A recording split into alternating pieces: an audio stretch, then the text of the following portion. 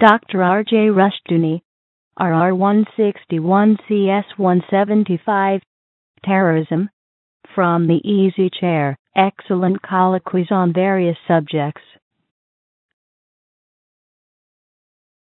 This is R.J. Rushdoony, Easy Chair number 285, March the 3rd, 1993.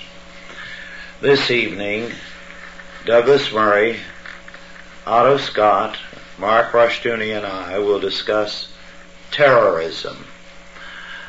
Terrorism is a very, very important subject because from time to time in history, it has been a major tool used by some group or very often by some civil government in order to destroy the will of the people or to destroy a state or to destroy a particular movement. The Roman Empire, for example, used terror against the Christians. Joseph Stalin at one point had his men go out and seize people for slave labor camps in terms of a quota without any relationship to any real or imagined offense. The result was to create total fear by means of this instrument of total terror. As I indicated, terror can be exercised by the state. The state can, for trivial offenses, move heavy forces against an individual or against a movement. We have seen at times for supposed crimes that are not very serious, or sometimes are, but a disproportionate amount of force is used. We have seen, for example, 2 occasions of late where federal authorities have moved against someone or a group for violations of the Weapons Ownership Act. Now, I believe in living by the law insofar as such things are concerned, but on the other hand, why go after people who've never committed a crime? Whether they're likable or not makes no difference. When we have a situation where criminals have illegal weapons all the time, do we round up criminals simply to put them away for illegal weapons?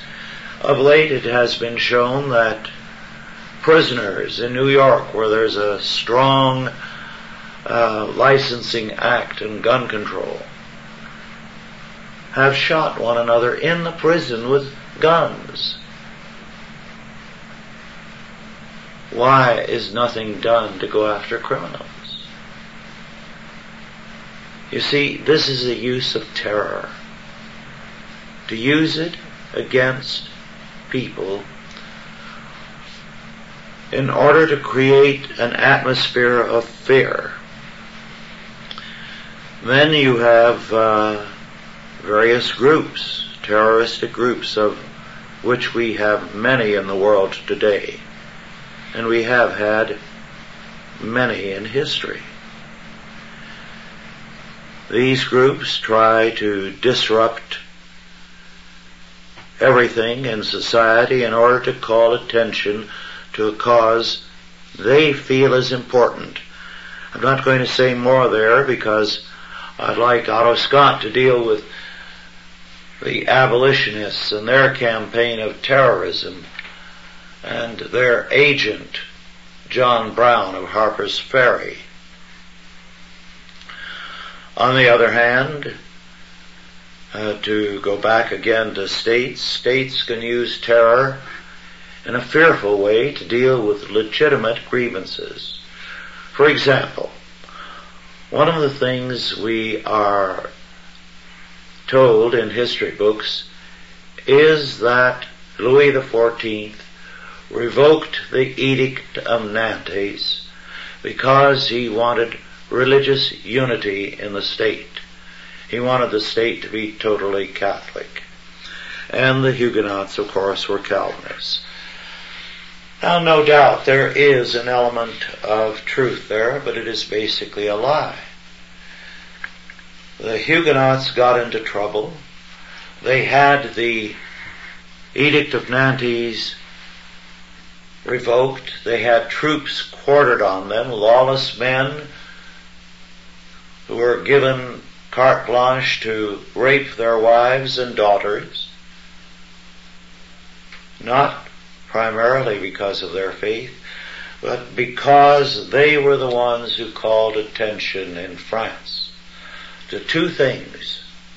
One, Louis XIV's heavy burden of taxation, and second, his foreign policy, which was killing off a generation of youth. They expressed what all Frenchmen felt, but none others dared to talk about. And so they had a campaign of total terror launched against them by law. So states can use legalized terror against people.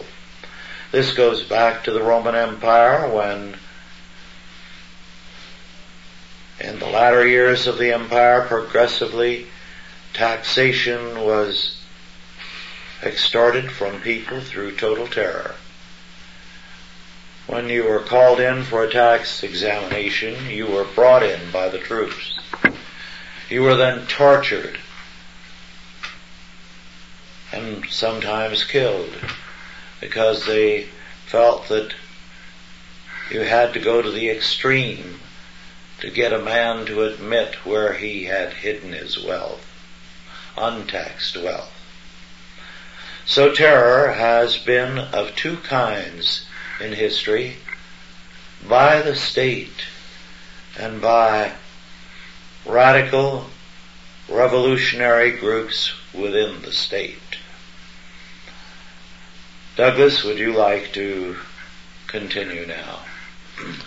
Well, I was thinking on the way over here that Otto made a statement some time back that men who resort to profanity are men that have run out of ideas, and I tend to think that some of the people that are championing movements such as in the Middle East have run out of ideas too.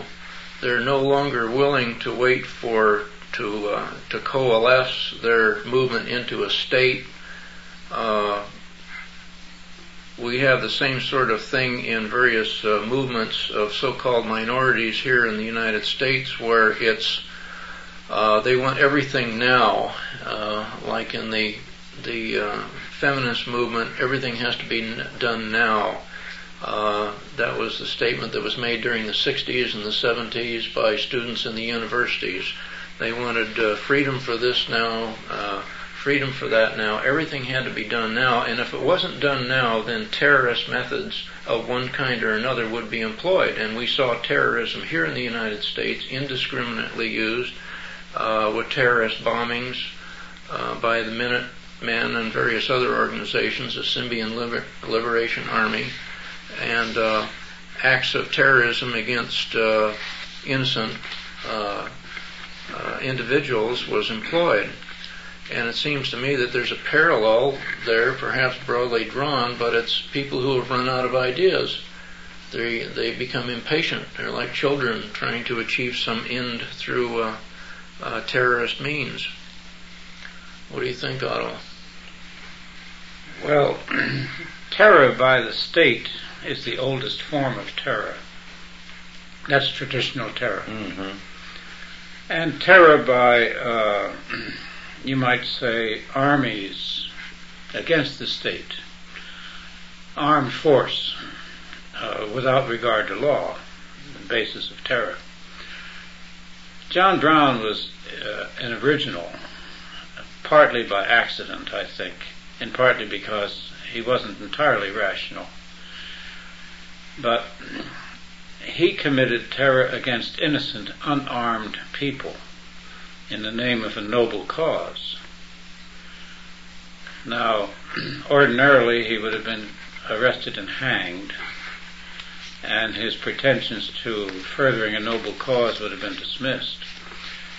But by an accident of the times, he announced his defense at a time when the penny press had just come on stream, and the telegraph had just come on stream. And the press in Kansas Territory at that time accepted his explanations as valid, that he killed people in order to advance the cause of anti-slavery, even though there were no slaves in the Kansas Territory at all, and therefore no slave owners. At any rate, they whitewashed the use of murder in a political cause against unarmed civilians. Now that's the formula for modern terror today. John Brown was picked up by the Northern press first, and then by the Northern abolitionist movement, and then finally by the whole North. And his explanation was accepted as a valid reason for committing a murder against somebody who hadn't done anything wrong.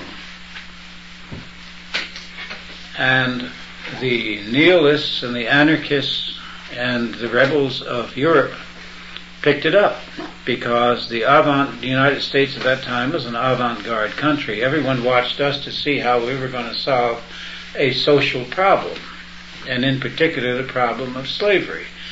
The Tsar of all the Russias solved the problem of slavery by emancipating the slaves, very simply. The English paid the slave owner for the slave and had the slave owner emancipated. So up until John Brown, slaves were emancipated by a political act. Well, he chose terror. And the example of the United States, which used violence after the terror in the form of the war between the states, our solution to a social problem, in other words, in the 19th century, was violence. We unleashed modern terror upon the world because we gave the rationale for modern terror. The terror before had been religious rationales or political rationale and so forth. In this case, it was a racial rationale. So we introduced racism and terror together. And the essence of modern terror is that innocent people are murdered as objects in an ideological conflict. Now, this is about as base as you can get.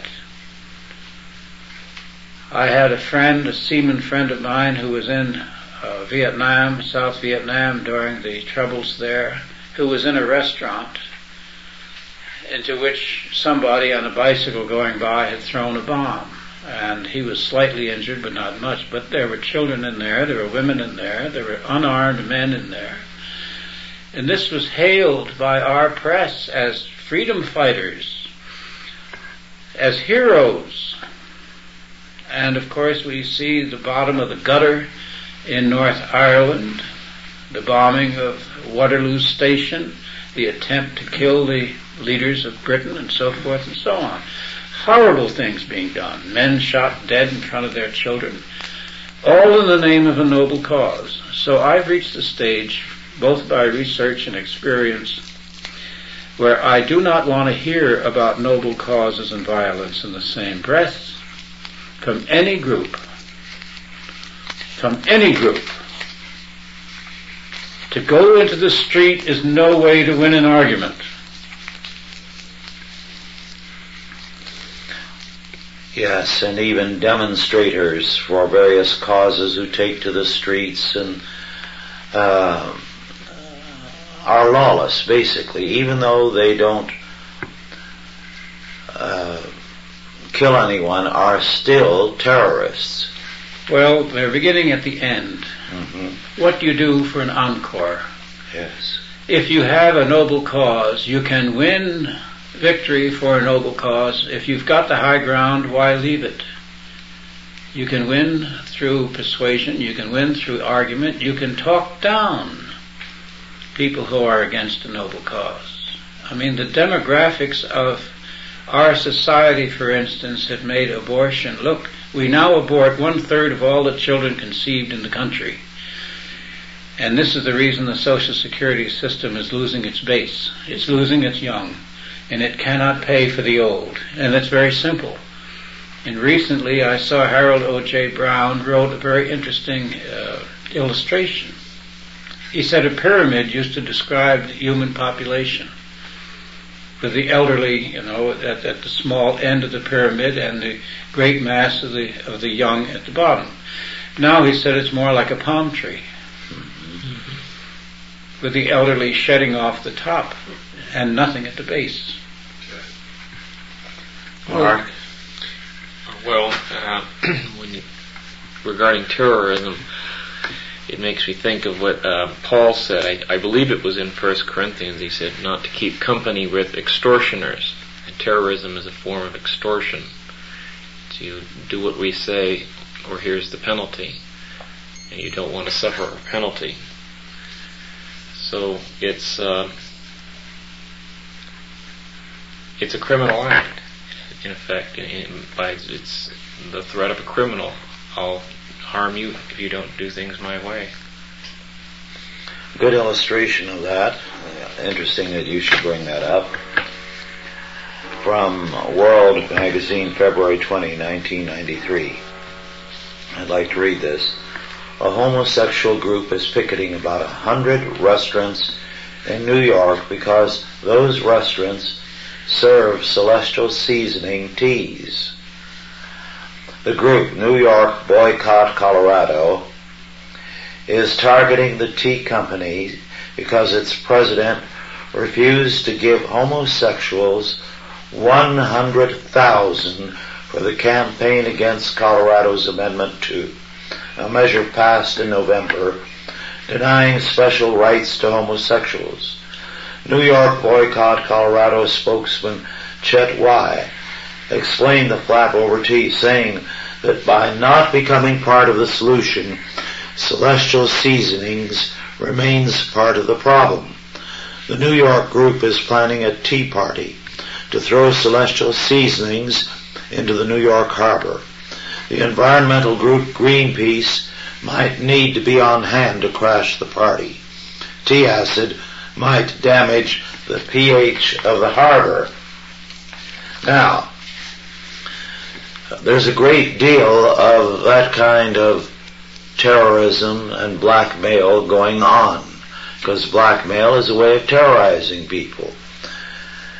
We hear about this because Celestial Seasonings refuse to go along with it.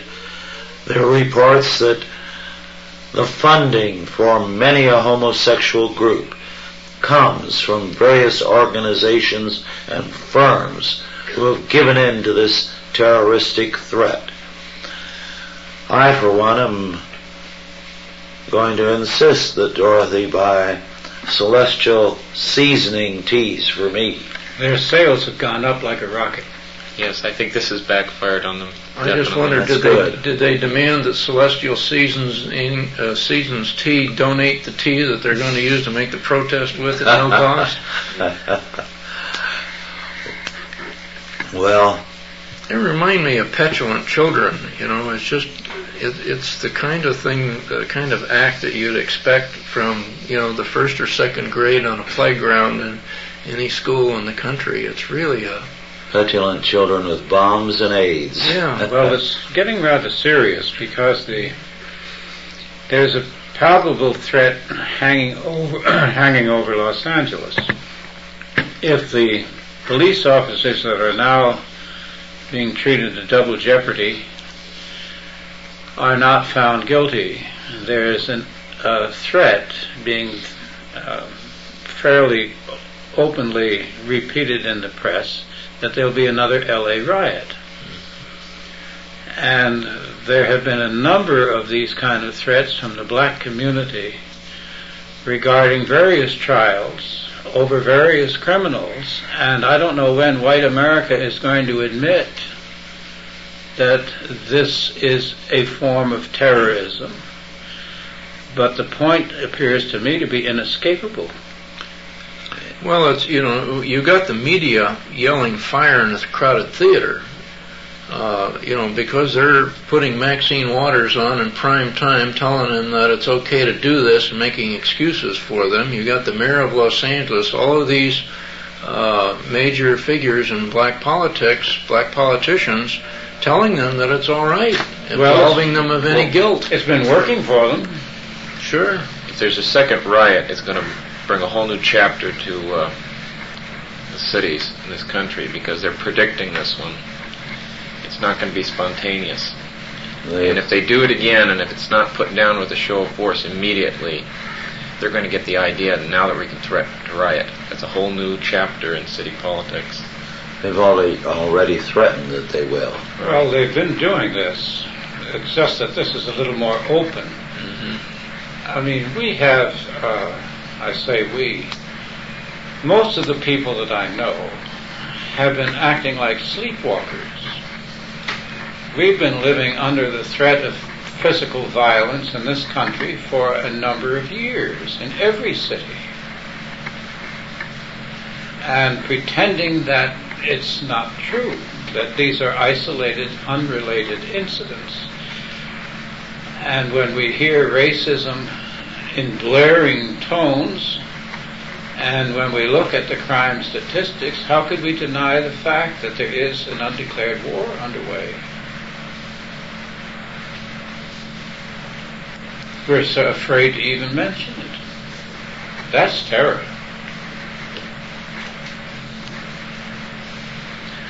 Well, terrorism is not new. It has a long history. And one aspect of terrorism, or rather its history, which is very important, is the Renaissance. Very much so. Terroristic tactics were used everywhere. Absolutely. They had pitched battles in the piazzas, in the square.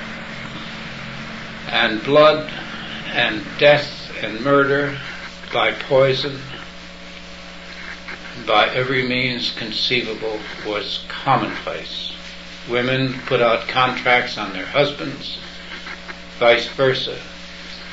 I think it's interesting, I've forgotten the name of one of the great artists of the Renaissance who was a witness to a number of these bloody riots. Everything went. Every sense of honor, except vengeance, Burckhardt said.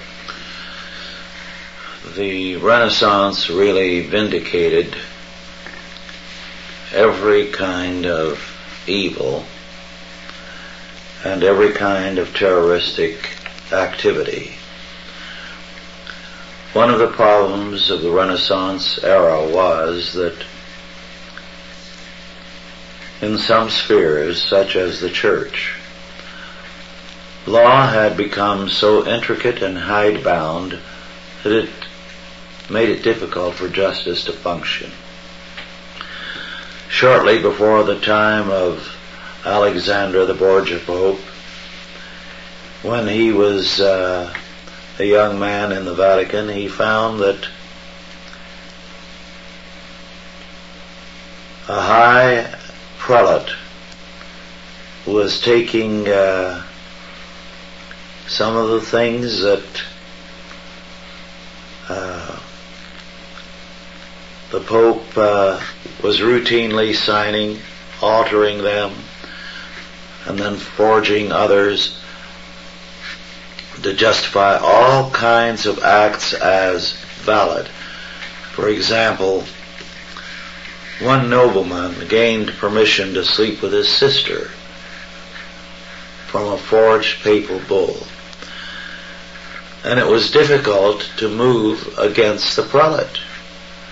So they simply voided things and transferred him. They couldn't deal with him because it was too difficult. And Alexander Borgia learned from that. And that's how the most fearful of the Borgias operated when he became Pope. He realized that law can strangle itself with too many regulations. Well, people forget that the church is an institution of society. The church is not something that's sitting up there in the middle of the air. The Borgia popes and the Renaissance popes were a reflection of their society, just as the church in our time today is a reflection of our society. All these nerds are reflections of what's going on around us. These are the ones who do not see the terror that stalks women in the streets, who don't see the corruption that runs through our government like a plumbing system. How long has it been since any of the mainline churches have ever risen up? It took Cardinal O'Connor in New York several weeks to pull himself together enough to protest against the faggots who went in and tore the communion host out from the altar. Yes. It was several weeks before he even made a peep. Well, the church is supposed to be more than a human institution. When it is faithful to God, it represents the power of God in history. But it too often is unfaithful. And this is our problem. We need now, as perhaps rarely ever before in history, a faithful church. And yet it has become appallingly silent or wimpish. Absolutely. I mean, if the church cannot stand up against sin right in front of it, what do we have? We have a false church. We have a fake church. Well, you know the repeated story about Coolidge, who went to church one day when Mrs. Coolidge was not too well, and when he returned to the White House, she asked what the sermon was about. And he said, sin. And she said, well, what did the preacher say about it? He was against it. Now, it'd be hard to find preachers who are against it as vocally as they once were. They don't use the word. No. The word's gone out of the language. Together with the word hell. And the word honor. Yes.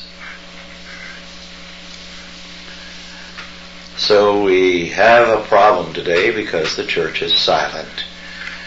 And not until the church starts speaking and starts, of course, rebuking its own members, can it begin rebuking the world at large. And it needs to do both.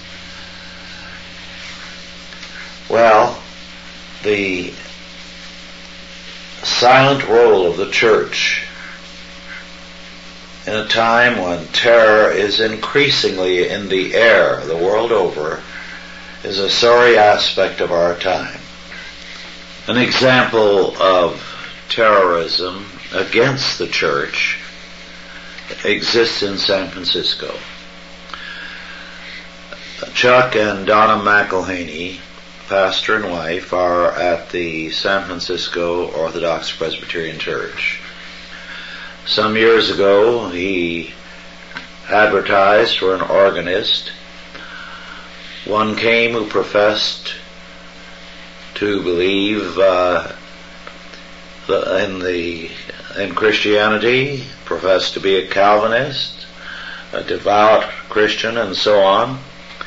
And within a matter of 2 or 3 weeks, Chuck found the man was a homosexual. He had been set up. Well, when he fired the man and he went and explained the matter very graciously, told him what the problem was and why, as a church, they could not have him.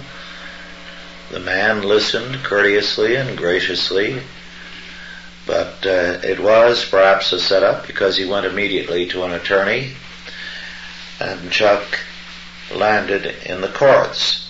Since then, he has been subjected to terroristic activities. It came close on one occasion to killing him and his wife. How so? How'd they do that? A firebomb, a Molotov cocktail, thrown through their window into the bedroom. And the church and the house have been vandalized repeatedly. The police have done nothing. The mayor's office has promised to help and has done nothing. A lot of pastors and churches have backed off and refused to get involved because they're afraid. And the whole situation is a very, very ugly one. And it has taken courage for people to stay faithful to the church. Now, this is not a unique situation. It's perhaps more extreme than most. But it is an ugly situation. Well, another area where you're seeing terrorism employed is in the environmental movement. You know, driving spikes in trees so that people will become injured when they cut the lumber is a pure terrorism, because you never know when you're going to come upon one. And these saws shatter. They're rotating at tremendous speeds, and they have tremendous mass, and if they fly apart, the shrapnel can kill a lot of people. So, the press has played that down, and but it's a very serious matter. Well, the press hasn't been firebombed yet. No? But it will happen. If they turn against the environmental movement or against the homosexuals. Well, we have so many now, it's pretty difficult to say which group, but we have a number of groups who have been encouraged by the press and by the government and by our wonderful social scientists to believe that they have a right to injure in the name of their cause, and to injure institutions like churches, to injure schools. You recall during the 60s where a bomb was set off in a university which killed a scientist there and so forth, and if I remember correctly, very little effort was made to track down the perpetuators of that crime, because these are politically correct criminals. I remember during the 50s when I came back out of the military, went back to college, I remember professors lamenting the fact that students at that time seemed to be very phlegmatic. They didn't have any fire. They were not championing. Yes, they were law-abiding. They weren't championing any causes, and they were floating various buzzwords, code words, really, to take action. And you see in all of these various groups, the environmental movement, all these various movements, they have code words for taking action. Well, most of this action in the name of a cause is now accepted as uncriminal. One type of terrorism that has become very, very commonplace is to refuse to allow a person their due freedom of speech. Oh, that's a very big point. To interrupt lectures. This has happened to both of us, Otto. Oh, yes. And to interrupt even sermons on some occasion in church services, as at St. Patrick's. Right. Because the belief that you are on the right somehow gives the terrorist the freedom to violate everyone else's rights. Well, in the University of Wisconsin under Shalala, she issued a code of forbidden words and forbidden expressions. And they took her to court, and the court said, of course, the First Amendment doesn't allow that. On the other hand, the courts have not protected the First Amendment rights of religion in this country, and especially of Christianity. Christians are now being told that they have no right to express their Christian viewpoint because that's construed as pushing it down somebody's throat or forcing their beliefs upon somebody else. The very expression of their beliefs is, in effect, being outlawed. And of course, if we haven't speech, we haven't anything. We have no freedom whatever if we can't say what we think. Mm-hmm. On the other hand, and I have to say this, that to allow somebody to muzzle you is to share in your own slavery. The Christians have only themselves to blame for the fact that people have dared to insult Christianity so freely, so often, and on every level. They wouldn't do it to another group.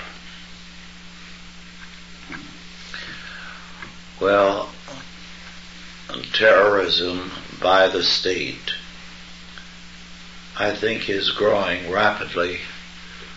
In this country, definitely, and all over the world. And terrorism by the state is an effective means of destroying any dissent and any hope of remedying ills.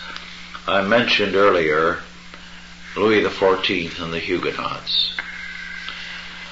Now, there are scholars who have said, there are some who pooh-pooh it, of course, that France lost a great deal of its industrial ability when it lost the Huguenots, because many of them migrated, although it was illegal, and those that remained, much of what they had was, with one means or another, destroyed. So France paid a price, but the terrorism against dissent was exercised in a number of ways. Now we have the taxing power of the state, their ability to audit you, to tell you that you owe the money, or to walk in under EPA and to do so without a warrant, to tell you you're fined so much, and most small firms can't afford to fight such cases. That's terrorism, and they know it. Due process has slowly been eroded and eliminated in some cases. You're denied due process by the regulators. Well, this is true. And of course you began, I think, Rush, with just talking about these armed onslaughts by the state against individuals. The incidents down in Waco, Texas now, and the Weaver family in Idaho. Yes. Of course, the Waco, Texas thing is not yet over, as we are discussing it tonight. Ordinarily, if you know that somebody has violated the Firearms Act, you could serve them with a warrant without going to the extent of 60 men in armor and heavy guns themselves mounting an assault against a residence. You'd think that's a very strange way to serve a legal paper. I'm very uneasy about both of these incidents, not only because of the violence used by the authorities and the deaths that have ensued from both instances, and the fact that in one instance the warrant was being served for a misdemeanor. I don't know what the category of the second of the Waco thing is concerned, but it's given rise to a big blast against people owning guns at all, And also there is a sort of a fallout against Christianity. Mm-hmm. They're talking about cults. They don't define a cult. And they, obviously, this fellow is not a rational man, but they're not saying that he's irrational. What they're saying is that he is a fundamentalist out of control. Now, the word fundamentalist has become a pejorative. And what does it mean? It means an Orthodox Christian, really. Well, the word cult, of course, today is enough to damn any group. However, the word cult basically means worship. You can speak of the cult of the Sacred Heart of Jesus, the cult of the Virgin Mary, and in both Protestant and Catholic dictionaries the word means worship. But today it is given an ugly meaning, and we are told that we today are enlightened, and prior to our time intolerant Christianity prevailed.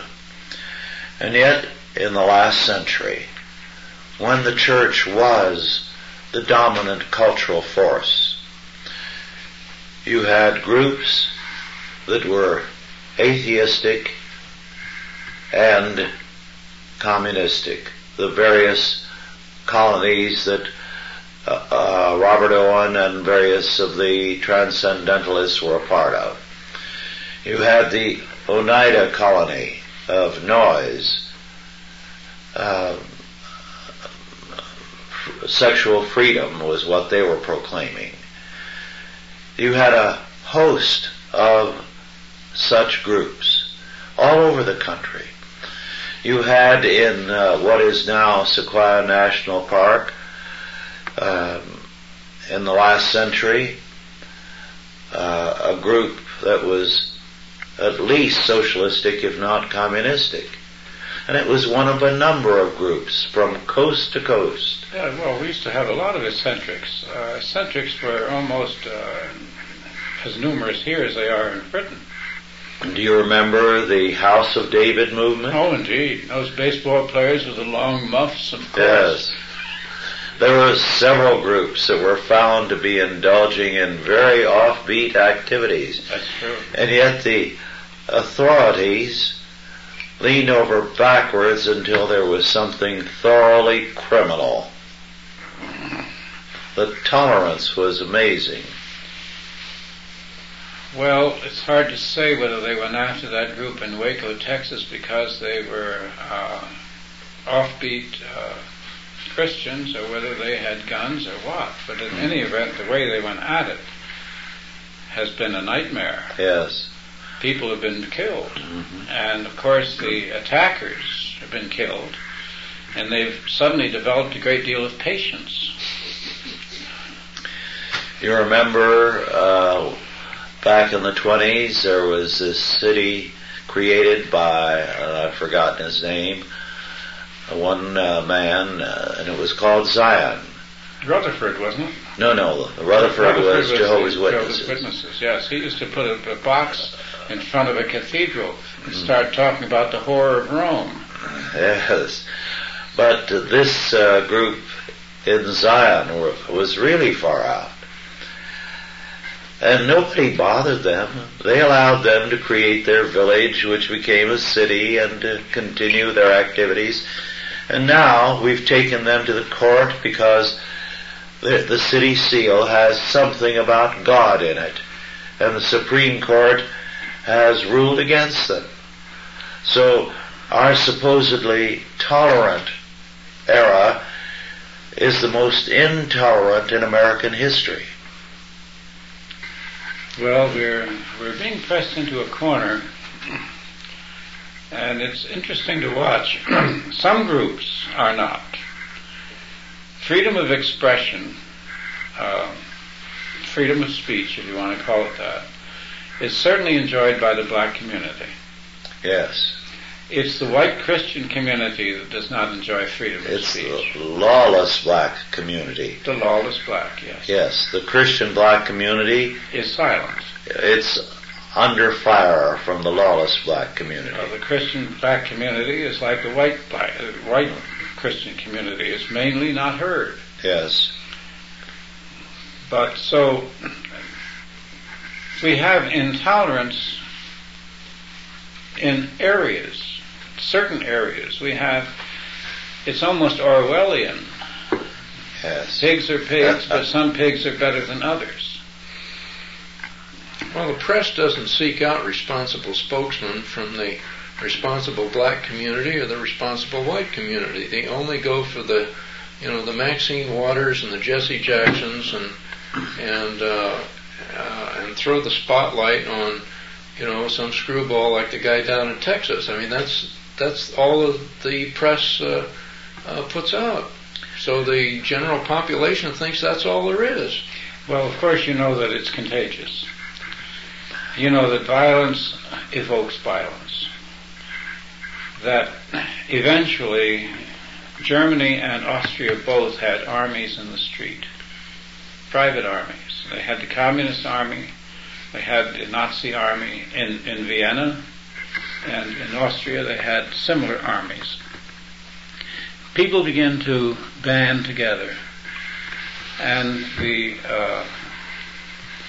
history of democracies has been of increasing crimes against property and increasing disorder and increasing rise of demagogues. So far, we are going down the classic path. During the Renaissance, not only the noblemen, but well-to-do businessmen had private armies. Yes. They did not dare venture into the street without 20 or 40 men, depending on the place. Well, it goes all the way back to Babylon, when the rich had hired beaters who used to beat the crowd away when they walked down the street. We didn't have police until Britain had set up regular police under Sir Robert Peel. Until then, wealthy people had bodyguards, and if you didn't have a bodyguard, you had a nice long knife of your own, and you had clubs. The poor men carried a club. Other men carried a cane or a sword cane. So you defended yourself. But we have here the weird business of escalating violence in the streets while the government wants to disarm the citizenry. Well, it has no love for the citizenry, and it wants them helpless, apparently, because nothing else makes sense. Well, we will continue to be helpless until men come back to biblical law and to a strong Christian faith. The state is powerful today because Christians are weak, and terrorists command countries today because there are not enough godly men ready to act and to take over the government by means of self-government and applying God's law in their spheres. I believe we are not going to come out of this crisis by anything the state does, because the state is a part of the problem, nor any legislation, nor any increase of the policing power, however much it may in some areas be needed and in others definitely not. We're only going to come out of it by a return to a biblical faith, a return to the Lordship of Christ, a return to a recognition that God's law alone provides justice.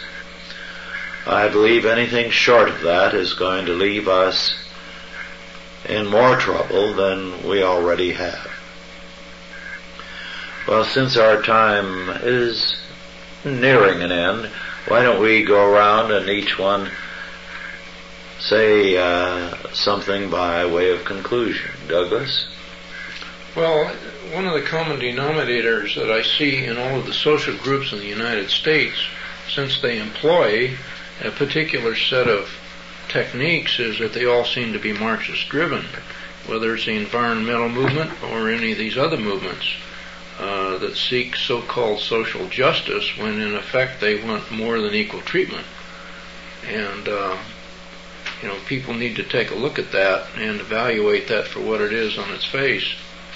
But you're right, there is no other viable option, and people have got to stop looking to government to solve their problems. That's how we've gotten ourselves in this tremendous debt that we're in, and it's a debt that apparently there's no end to it. It's spiraling out of control with no end in sight, and it's going to destroy this country.